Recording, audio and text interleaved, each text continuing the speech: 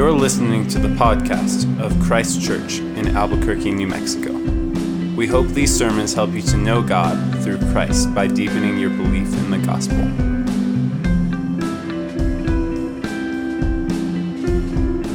The reading this evening comes from Leviticus chapter 8, verses 1 through 13. The Lord spoke to Moses, saying, "Take Aaron and his sons with him, and the garments and the anointing oil, and the bowl of the sin offering, and the 2 rams and the basket of unleavened bread, and assemble all the congregation at the entrance of the tent of meeting." And Moses did as the Lord commanded him, and the congregation was assembled at the entrance of the tent of meeting. And Moses said to the congregation, "This is the thing that the Lord has commanded to be done." And Moses brought Aaron and his sons and washed them with water. And he put the coat on him and tied the sash around his waist and clothed him with the robe and put the ephod on him and tied the skillfully woven band of the ephod around him, binding it to him with the band. And he placed the breastpiece on him, and the breastpiece he put the Urim and Thummim. And he set the turban on his head, and the turban in front he set the golden plate, the holy crown, as the Lord commanded Moses. Then Moses took the anointing oil and anointed the tabernacle and all that was in it and consecrated them. And he sprinkled some of it on the altar 7 times and anointed the altar and all its utensils and the basin and its stand to consecrate them. And he poured some of the anointing oil on Aaron's head and anointed him to consecrate him. And Moses brought Aaron's sons and clothed them with coats and tied sashes around their waists and bound caps on them as the Lord commanded Moses. This is the word of the Lord. We are thankful for this difficult book that you have given to us. You have revealed yourself in it. And so we pray, Lord Jesus, we pray for grace to trust you more and more through our time together today. We pray that you would get all of our hearts this evening in worship to you for who you are and what you have done. In Jesus' name we pray. Amen. You may be seated. It's good to see you all this evening. If you're visiting with us, this is now our second week in one of, if not the most difficult books of the Bible, Leviticus, or as we considered last week, Leviticus, the book of the Levites, the priests of Israel, the book of the priests. This is our first week of opening the lower elementary room. So if you are a K through 3rd grader, this is a big deal, everyone. It's been 2.5 years since you guys have gotten to go to a class. All right. If you are a K through 3rd grader, you can meet your teachers right out here. You should already have your stickers and check-in and all that stuff. And then we will see you guys after the service. Parents, you'll pick them back up in their class after the service. But this book is foreign and startling to many of our modern Western expectations and sensibilities, but hopefully after 1 week, you've already gotten a little tiny taste of why this book is so vital, so necessary, so immensely practical in application, which we'll hopefully get more into this week than we did last week. Why this book, like the rest of the Old Testament, is vital and necessary for understanding the rest of the Bible, for understanding the person and the work of Jesus Christ. The metaphor that we have often used of the Old Testament is that the Old Testament sets the stage. If this were a theater stage, if you were going to see a play or a musical, the Old Testament is setting the stage. It is getting the props just right. There might be a door to a living room here or a kitchen table and a window. All of these things set the stage. And so that when the main character walks onto the stage, there are things around him so that he may not even need to speak. You can understand what's happening in this story without his even speaking. In the same way, if we didn't understand the Old Testament, if we didn't have the setting, if we went and saw this same main character go and perform a play just in a park, grass, no setting, no lighting, no music, none of that, then perhaps you could still get the main gist of the story that's happening, but you might not get it all. And you might be led to interpret or understand the story differently than it was first intended in the first place. So Leviticus is an Old Testament book that perhaps more than any other just fills up the stage. The stage is full. The props, the lighting, the music, everything is just set just so right in this book. Last week, we saw the 5 different kinds of sacrifices of the Levitical sacrificial system. The sin offering and the guilt offering. After these sacrifices in which the guilty party pays a ransom of restitution to the innocent party, that this death of a pure animal identified with the life of the impure person offering the sacrifice paid on their behalf. Then, after that sacrifice, then the ascension offering follows. The individual identifies with the pure animal and symbolically ascends to God, ascending to God's presence through the burnt smoke, the ascension offering. Then, having symbolically ascended to the mountain of the Lord, the person also brings an offering of worship or of tribute and costly grain, a tribute offering, which then culminates in the final peace or fellowship offering, the only offering which the person making sacrifices receives portion back to eat. This is symbolic and experiential, a meal that this person can share with his friends and family as they are eating together in the presence of God, which is the entire purpose and the entire point of this entire process, this whole atonement or at-one-ment process, that a holy and just God might dwell in fellowship and peace and in friendship with his sinful and rebellious people, and that these sinful and rebellious people might visibly know and love an invisible God with symbols and with each other. So knowing God is the whole point of Leviticus. Knowing God is the whole point of the entire Bible, and knowing God is the entire point of each and every one of our lives. But just like you don't approach a lion, just like you don't just point a space shuttle straight at the sun, just like you don't just pick up a rod of like enriched plutonium or uranium, well, just like wearing flip-flops and a Hawaiian shirt, in order to allow and provide for an impure and unclean people to know him in security, comfort, and even safety, now God is going to give his people very specific commands with how to know and to approach him so that they are not consumed. This is Leviticus 8 through 10. Tonight we're going to consider these chapters in just 2 halves. The first half being knowing God according to God and knowing God according to self. So first of all, knowing God according to God. Now that God has described the kinds of sacrifices that are to be implemented by and led by the priests, the Levites, chapter 8 is about preparing the Levites to do all of those sacrifices. And then with chapter 9 as the first day of all of this sacrificial worship there at the tabernacle.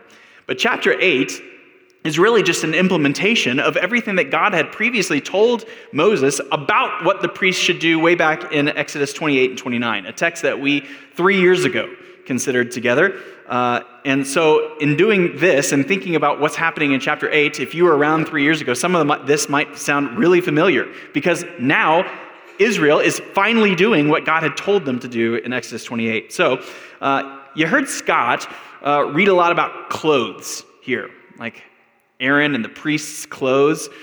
This is like a head-to-toe catalog picture of what Israel's priests are going to look like or should look like. I almost picture what's happening here, kind of like, I don't know, if you follow a college football team or even an NFL football team on social media or something, and they're like rebranding with a new uniform, they'll bring out a player. It's almost like a model walking down the runway. And everyone is supposed to see how this uniform, who represents this team, is to look. Helmet to cleats. Well, consider chapter 8 just like that. Helmet to cleats. But this is not just a descriptor. It's not only the way that the priest is to dress from now on, but in doing so, the way that he dresses is supposed to distinguish himself and set him and the other priests apart. After all, if you're like walking down Central, and you're walking down and you hear someone say, "Hey, stop!" Like you might or may not turn to see who that person is, but if you just don't recognize this person at all, it's just some rando yelling at you, you might not stop at all. But if you turned and looked and saw that it was a police officer in full uniform, you would stop. The uniform signifies his role and vocation. And so this is what's happening here. Now, Exodus 28 and 29 goes way more detail about the clothes of all the priests. But the point of all of these clothes is that the garments are meant to resemble the tabernacle itself. The same vibrant blue and purples and scarlet and linen, all the cords and gold and chains, all of it. The priest is supposed to be like a little microcosm of the tabernacle itself as he walks in and amongst his people. He is set apart and devoted to a life of service and worship to the Lord. There are then instructions given for the high priest. In this first generation, the high priest is Moses' brother, Aaron. Later generations would be Aaron's sons and descendants. And Aaron is set apart and devoted here, which is what we see going on in Leviticus 8. The high priest is to wear a multicolored and checkered ephod. Here we go. An ephod is kind of like an apron or like a soccer penny. And Exodus 28 explains that on the shoulders of the ephod, the high priest, is to wear 2 stones with 6 names of the tribes of Israel on each side. So all 12 names of Israel on these stones on his shoulders. And then the priest is also meant to wear this breastplate, this breastpiece, which has 12 stones. And on each stone is, again, a name of each of the 12 tribes of Israel. The priest bears the name of all of his people over his heart as he represents them and mediates between them and God, something that we will consider even further in chapter 16 with the Day of Atonement. But before they do anything, before the priests do anything, first Moses consecrates the entire tabernacle system. The tent, all the candlestands and bowls and all this stuff, he consecrates and sets those things for holy worship with oil, and then the priests are to then first consecrate themselves. They set themselves apart for priestly service, which is what Moses does with Aaron's sons in the rest of chapter 8. First, Aaron himself, the high priest, is anointed with oil. He receives a very costly and important substance that is poured all over him, which is just really weird. Like, if we were there, this would be very strange to watch. This yellowish olive oil just poured all over this guy's head. And if you have ever read Psalm 133, it harkens back to exactly what happens here in Leviticus 8, where David later would reflect on saying, "Behold, how good and pleasant it is when brothers dwell in unity. It is like the precious oil on the head, running down on the beard of Aaron, running down on the collar of his robes." That's weird. At first, you read this first sentence, you're like, yes, David, it is true. It is good and right for brothers to dwell in unity. And then he goes straight to this mental image of this old man with oil dripping down his beard, which is really creepy. But what's going on here?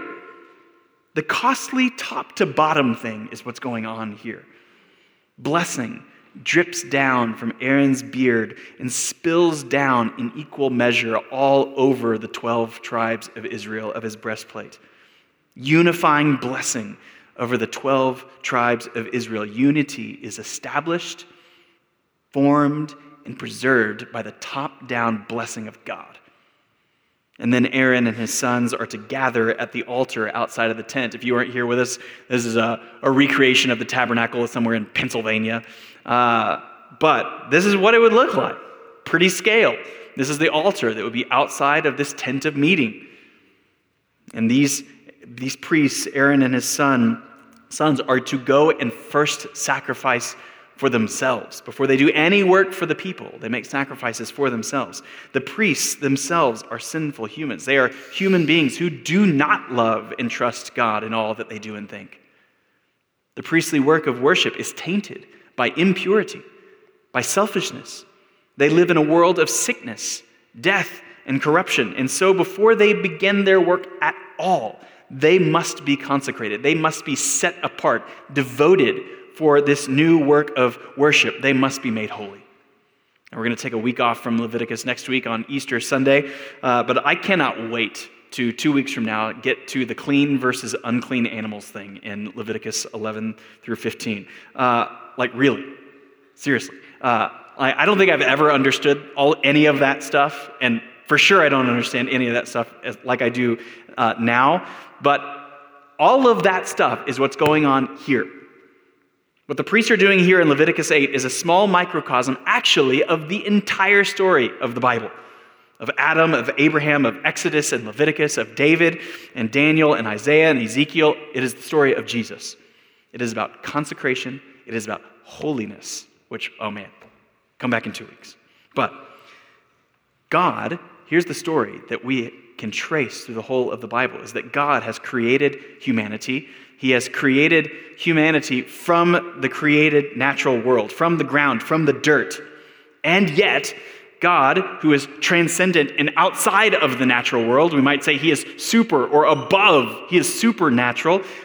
He has created humanity, we dirtbags, we people of the dirt, to not only partner with God in making his supernatural kingdom known and to flourish in the world, but that he would then even consecrate, transform the mortal dirtbag who is susceptible to weakness, to sickness, to death and decay, into the eternal, into the incorruptible. The resurrection of Jesus. It's amazing that humans would be made like him. So much more in there 2 weeks from now. But in establishing the priesthood into a glimmer of the priestly work that we considered last week, the priestly work of Adam, who participated with God in Genesis 1 and 2, the priests are then taken out of the people. They are cleansed. They are set apart by blood. If you read these chapters this week, it's really weird. They put blood on their earlobes and their fingers and their toes. We were joking about this last week. It really is kind of like a head, shoulders, knees, and toes thing. Like literally from top to bottom, from helmet to cleats. The priests are set apart and identified with the sacrificial system.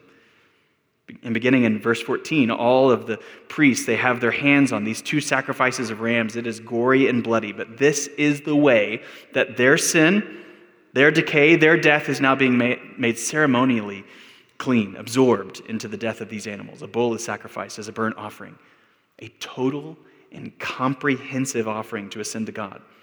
To use New Testament language, the people might see outside the tabernacle system. They might look over and see smoke ascending into the skies, and they say, the priests, or whoever the person was that was making that sacrifice, that the priests or those people, they're being sanctified. They're being made holy. They're being made clean as this priest or this person who made this sacrifice is ascending to on high, is ascending the mountain of the Lord. That person is getting sanctified. And so now, the consecrated and sanctified priests are actually able to act as mediators between a pure and holy God on the one hand and an unclean and sinful people on the other hand. But they must first be in a place of purity, of cleanness. It's kind of like they're acting kind of like an airlock or something, this in-between zone of 2 disparate climates. So it's almost as if the tabernacle, certainly the most holy place, which we'll consider in 3 weeks, is like a nuclear reactor. It is producing energy, it is producing life for the nation. And just like a nuclear reactor, there is nothing inherently bad about plutonium. It's just that handling it unprotected, or handling it in our weak and susceptible human state makes plutonium dangerous. And so the priests here are just gearing up. They're going through the entire washing and cleansing process that a nuclear scientist might. They're putting on the hazmat suit with absolute carefulness. They're following every instruction that God gives them to protect themselves. So we read this in verse 4. We see that Moses did as the Lord commanded him, and the congregation was assembled at the tent of meeting. And then if you have an open ESV in front of you, what is the last line of every paragraph, save for one, for the rest of the chapter? Look at this. Verse 9, as the Lord commanded Moses. Verse 13, as the Lord commanded Moses. Verse 17, as the Lord commanded Moses. Verse 21, as the Lord commanded Moses. Verse 29, as the Lord commanded Moses. Yeah, we get it. Verse 36, as the Lord commanded Moses. Out of a sinful and corruptible people, God calls some out for consecration, for total devotion, for pure worship. They are cleansed and they are transformed, not so they can just have a peaceful life. These priests don't just every day get to make an Instagram post with an open Bible and a cup of coffee. No, they're there to work. They're working as intercessors, as mediators with the people's names on their hearts. The high priest and then the other priests work so that the rest of the people might know and worship God. So now that they're geared up, now that they have followed the instructions and have their hazmat suits on, We read this in chapter 9, verse 1. On the 8th day, the symbolic 8th day, after the full week of recreation that God has done in recreating his place where he might dwell with his people in the tabernacle, on the 8th day, Moses called Aaron and his sons and the elders of Israel, and he said to Aaron, "Take for yourself a bull calf for a sin offering and a ram for a burnt offering, both without blemish, and offer them before the Lord. And say to the people of Israel, take a male goat for a sin offering and a calf and a lamb, both a year old without blemish for a burnt offering, and an ox and a ram for peace offerings to sacrifice before the Lord, and a grain offering mixed with oil, for today the Lord will appear to you." And they brought what Moses commanded in front of the tent of meeting, and all the congregation drew near and stood before the Lord. And Moses said, "This is the thing that the Lord commanded you to do." And then, make special note of this, he gives a purpose statement. The reason why all of this is happening, the reason why we are doing all of this, into verse 6, that the glory of the Lord may appear to you. Just like he did at Sinai, just like when he did at the very end of Exodus, the visible glory of the Lord, that all caps covenant name of the Lord, of Yahweh, would dwell amongst his people. As they have ascended to him in worship, he might descend to them in revelation. And so the rest of chapter 9 is Aaron leading the people through their very first worship service, their very first Levitical sacrificial worship service, a service of pure worship as the Lord commanded. And before we move on here, this idea of pure worship is one of the heartbeats of the entire Protestant Reformation. We might say that the entire Reformation, beginning in the early 1500s or so, was about now on this side of the cross and under the new covenant of Christ, the entire Reformation was about taking texts like Leviticus 8, 9, and 10 really seriously. The Reformers saw the church, who, just like this word we see several times in these chapters, the congregation, who at the tabernacle would assemble or gather to worship God, the church was almost like a great and mighty ship. Only this ship had, for over many centuries of neglect, the ship had accumulated a dangerous amount of barnacles underneath the underbelly. So many barnacles that these barnacles might eat away and sink the entire thing. And so the Reformers sought to scrape off the barnacles, clean the ship, returning what the church does when it gathers to what Scripture says it should do, or in Levitical language, that the church should do as the Lord commanded. Very often the Reformers would refer back to the primitive way, like the first way, the apostolic way, the way of the apostles, rather than meaningless or even idolatrous traditions that had fixed themselves onto the underbelly of the ark of salvation. And so that's what we've tried to do here at Christ Church over the past 5 years as a church. While there isn't a step-by-step biblical playbook that all churches must do from start to finish when they gather, there is certainly leeway and flexibility in those things, but we have tried to arrange our service to best reflect how God tells us to approach him in worship. He calls them. They confess their sins. He offers assurance. They respond in worship and in prayer. They seek to hear from him. They meet in fellowship around a covenant meal, and he sends them along their way. We see that very pattern from start to finish, from Genesis to Revelation, all so that God's glory might be made known to them. Because here's the deal. What we do on Sundays is not primarily about our feelings, not primarily about our emotions. I think we can tend toward thinking that any given Sunday is like a particularly good Sunday if we walk out of here particularly stirred emotionally. Our emotions are not bad, and it's good to worship God with our whole mind, strength, and our soul, with our emotions. But we can tend toward thinking about how we feel rather than the worship that we are bringing to God. Now, we can never bring perfectly pure worship. Our worship is accepted because of our identifying entirely with the blood of the unblemished Lamb. But, what do we, kind of as English-speaking American Christians, what do we typically call what you go to on a Sunday? Church, or even like a worship service. Have you ever thought about why we call this a service? That's weird. No, we are here to serve. We are actually coming here to work. We are coming to work in worship. Service of worship as unto the Lord, rather than what is becoming more and more commonly described of what Christians do on Sundays together, not a worship service, but a worship experience. Go to this gathering of people that you might have a worship experience, which is all about what you feel. All right, so in talking a lot about this with many of you this week, we've decided that it would be well worth to swing back around to a preaching series that we did in our first 6 months together as a church, of walking through every single element of what we do here on Sundays. 7 weeks, like a Sunday on call to worship, and a Sunday on confession of sin, etc. So many of you weren't here 5 years ago, and so we think on the heels of Leviticus, this might be a really helpful refresher to think about what we do when we gather. We might just do this like once every 5 years or so. So I'm sorry for mentioning Ephesians last week. It'll come. I think we're going to just, right after this though, just think about what God's people do when they come to worship, because this is so much about what Leviticus is all about. So here's the thing about Leviticus 9 though. Because Moses and Aaron lead the people through a sacrificial worship exactly as the Lord commanded, then we read this in chapter 9, verses 22 through 24.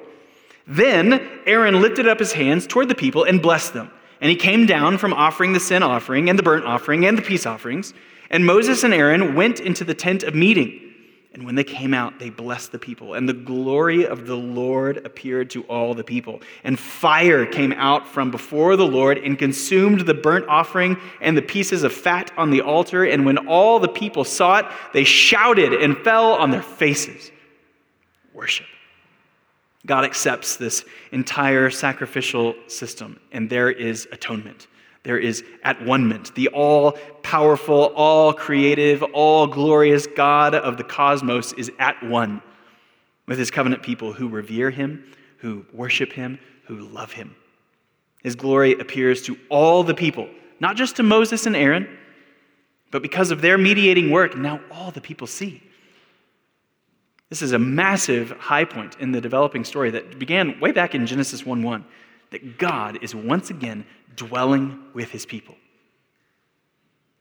But just like so many stories throughout the Bible, on the heels of a high point, there is an immediate cold bucket of water. Which now gets us to the second point. If Moses and Aaron meticulously led the people in knowing God according to God, then Aaron's sons cavalierly attempt to know God according to self. So knowing God according to self. In chapter 10, verse 1, now Nadab and Abihu, the sons of Aaron, each took his censer and put fire in it and laid incense on it and offered unauthorized fire before the Lord, which he had not commanded them. And fire came out from before the Lord and consumed them, and they died before the Lord. Then Moses said to Aaron, "This is what the Lord has said, among those who are near me I will be sanctified, and before all the people I will be glorified." And Aaron held his peace. While Leviticus 9 is a high point, there is still a limit in Leviticus.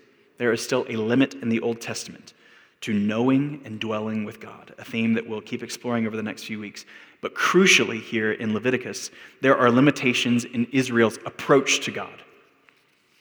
Nadab and Abihu, the oldest of Aaron's 4 sons, these guys just go for it. The text isn't entirely clear what they did wrong. It's kind of weird. They may have entered the tabernacle drunk, since immediately after, in verses 8 and 9, God tells Aaron that the priests must not drink wine or strong drink, kind of like when they're on duty. When they're on the clock, they can't be drinking. So maybe that was a response to what Nadab and Abihu did. What the text is clear that they did do is they bring in unauthorized or strange, or most literally, they bring in foreign fire. Fire from the outside in order to light and burn the incense that is to be burned inside the tabernacle. They likely did not light their censers, the things that they would use to light incense. They did not light the censers from the fire of the altar. So maybe there's a lot of people surrounding the altar or something. They didn't want to have to fight through all these people. They just pulled out their Zippos and just lit their censers right then and there. Whatever they did wrong, though, unlike their father Aaron, and unlike Uncle Moses, who did everything as the Lord commanded. They entered the tabernacle doing things, into verse 1, which he had not commanded. Leviticus 10, 1 through 3 is a tragic reversal of every single thing that we have seen in Leviticus 8 and 9. Unlike the reverence and the obedience of Aaron in 8 and 9, Nadab and Abihu are casual. They are disobedient. Unlike the sacrifices being consumed in 9:24, here Nadab and Abihu are, same word, they themselves, consumed. Unlike the shouts of joy and worship from the people in 9:24, Aaron responds in silence. But in acceptance and judgment, the results of Leviticus 9 and Leviticus 10 are both the same. In 9:23 and in 10:2, God is glorified before all the people.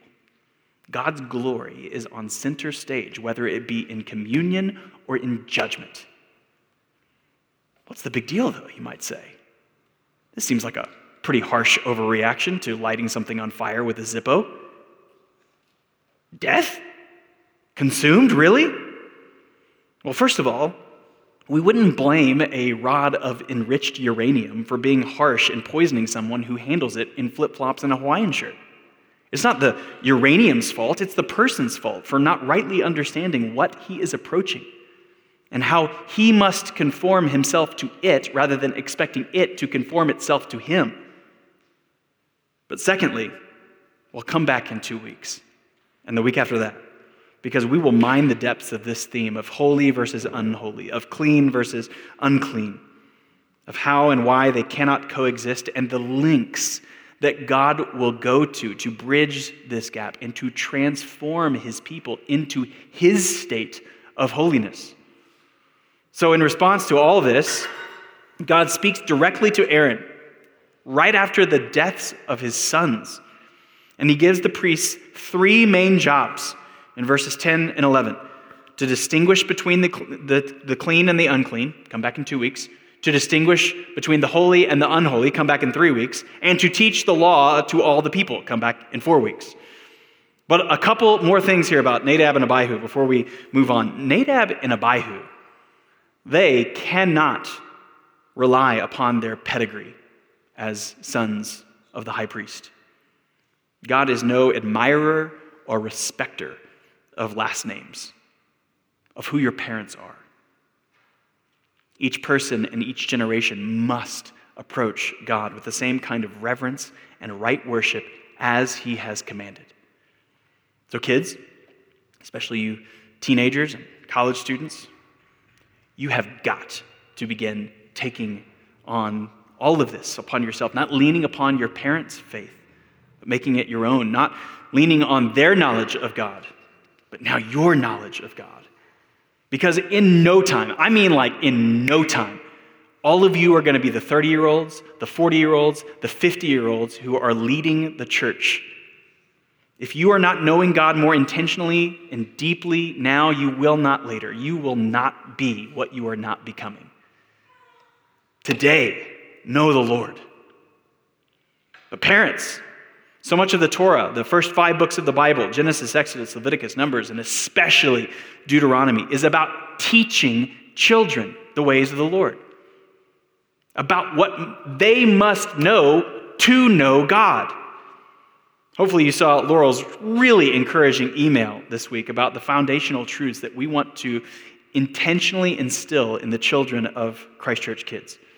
And so we are just really excited to better equip you, parents, and come alongside you in this important work of discipleship. Who knows? Maybe Aaron wasn't as clear as he could have been with his sons. I think he likely was. But we can always be more clear in our teaching of our children. But also, if Nadab and Abihu could not rely upon their pedigree or their last name, they also couldn't rely on their past experiences with God. Here's the thing, this is not the first time that we have ever seen Nadab and Abihu in the Bible.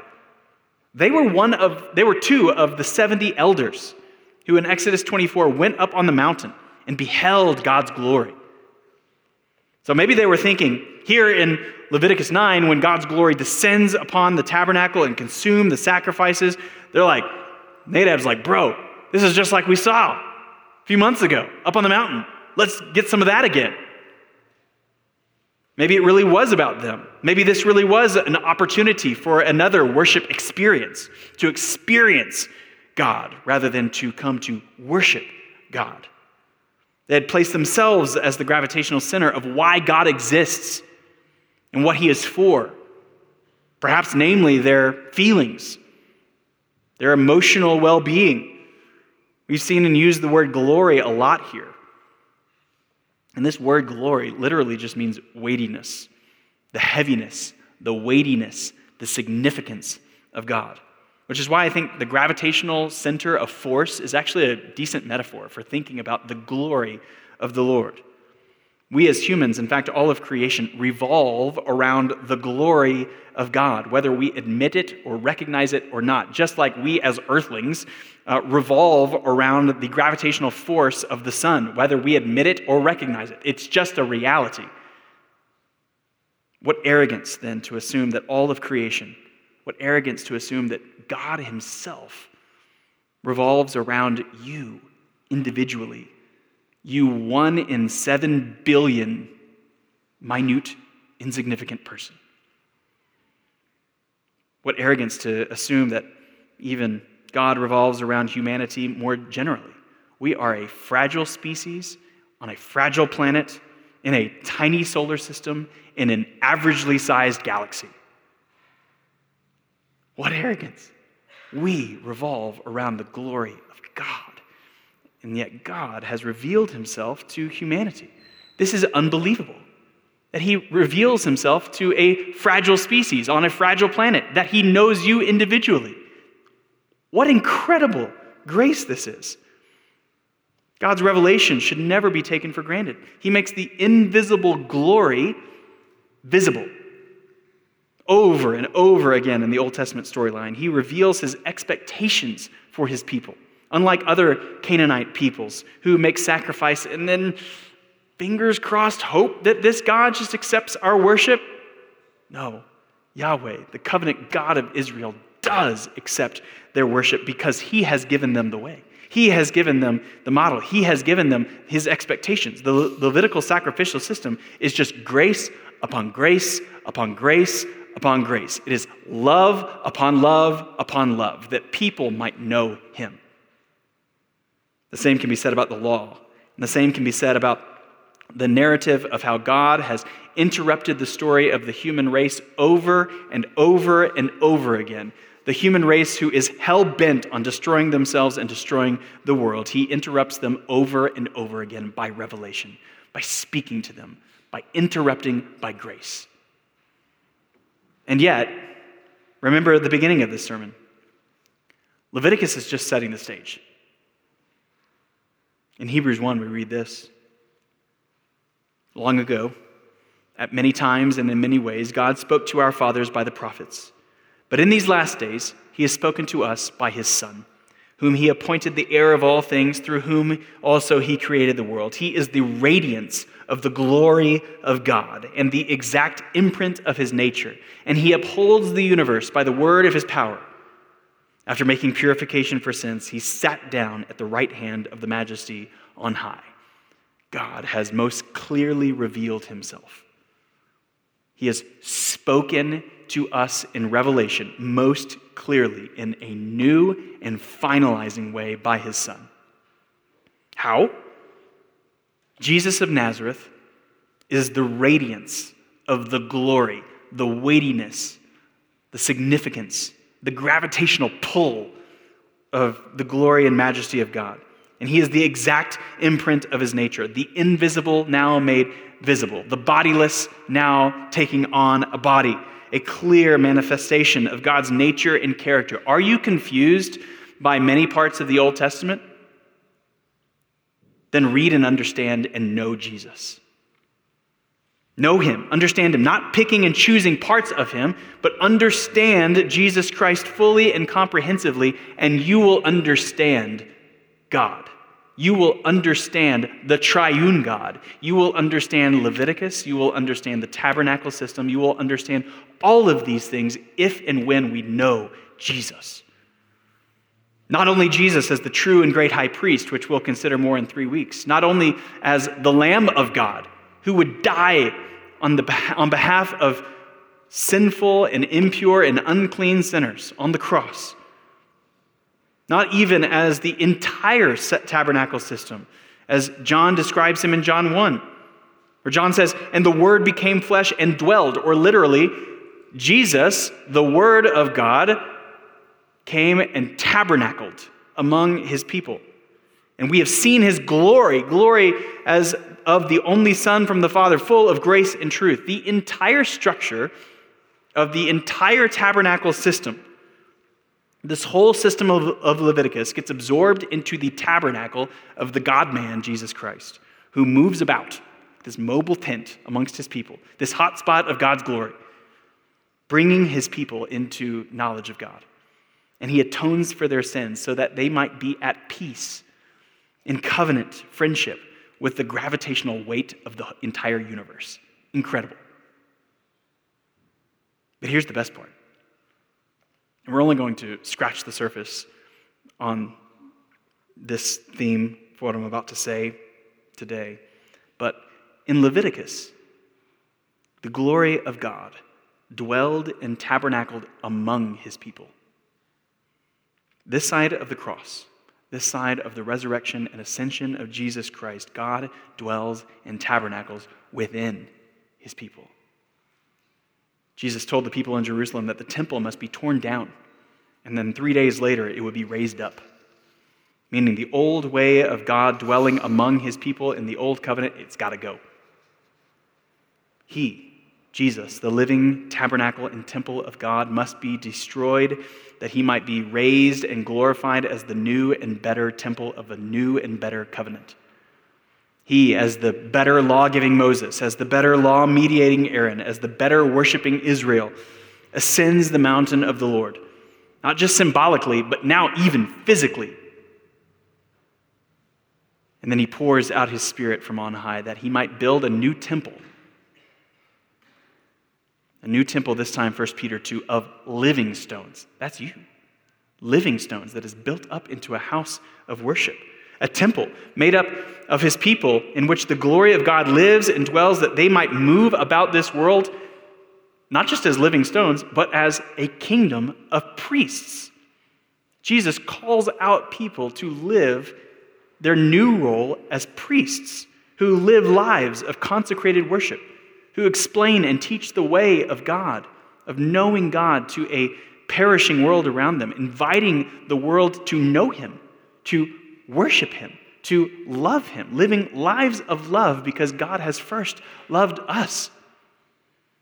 God for his people, God in his people, God through his people. Leviticus is great, but Jesus is so much better. It's true. All of it. As Han Solo once said. Unbelievable what this is preparing us for and culminates in, finds its fulfillment in the God-man, Jesus Christ. This is just the scratch. Let's keep digging and knowing, delighting and worshiping, living and loving the one who has revealed himself, the one who has tabernacled among us, the one who has lived and died and ascended on our behalf and now transforms his people to live these lives of worship, to live these mediating lives of a dying world to a holy God, being sanctified all along the way into his image. This is what we were made for. Let's pray. Our Father, we are so thankful that you have the gravitational center of the whole cosmos, that you have revealed yourself to us, that you have made clear to us by your word and by your Son, your expectations for our lives, your expectations for our worship of you, but not only expectations, but the grace to empower us that you might live not just among us, but within, that you are transforming us from the inside out. God, continue your work. Sanctify us completely and wholly, entirely for your worship, for your glory. Lord, we are sorry for the ways in which we are indifferent, that we are lazy, that we are even belligerently opposed to you at some points. God, give us grace. We're so thankful for your patience, for your loving kindness toward us. Continue your great work. God, we pray that even through thinking through this book of Leviticus, that you might call some, that you might call many to new covenant with you, to peace and friendship with you. Might we commune with them, might we commune with you in peace and with love, and enjoying the transformation, the sanctification that you are bringing by your Son and through your Spirit. We pray for these things in Jesus' name. Amen. We hope you have been encouraged to deeper life in Christ through the preaching of this sermon. For more information about Christ Church, visit www.christchurchabq.com.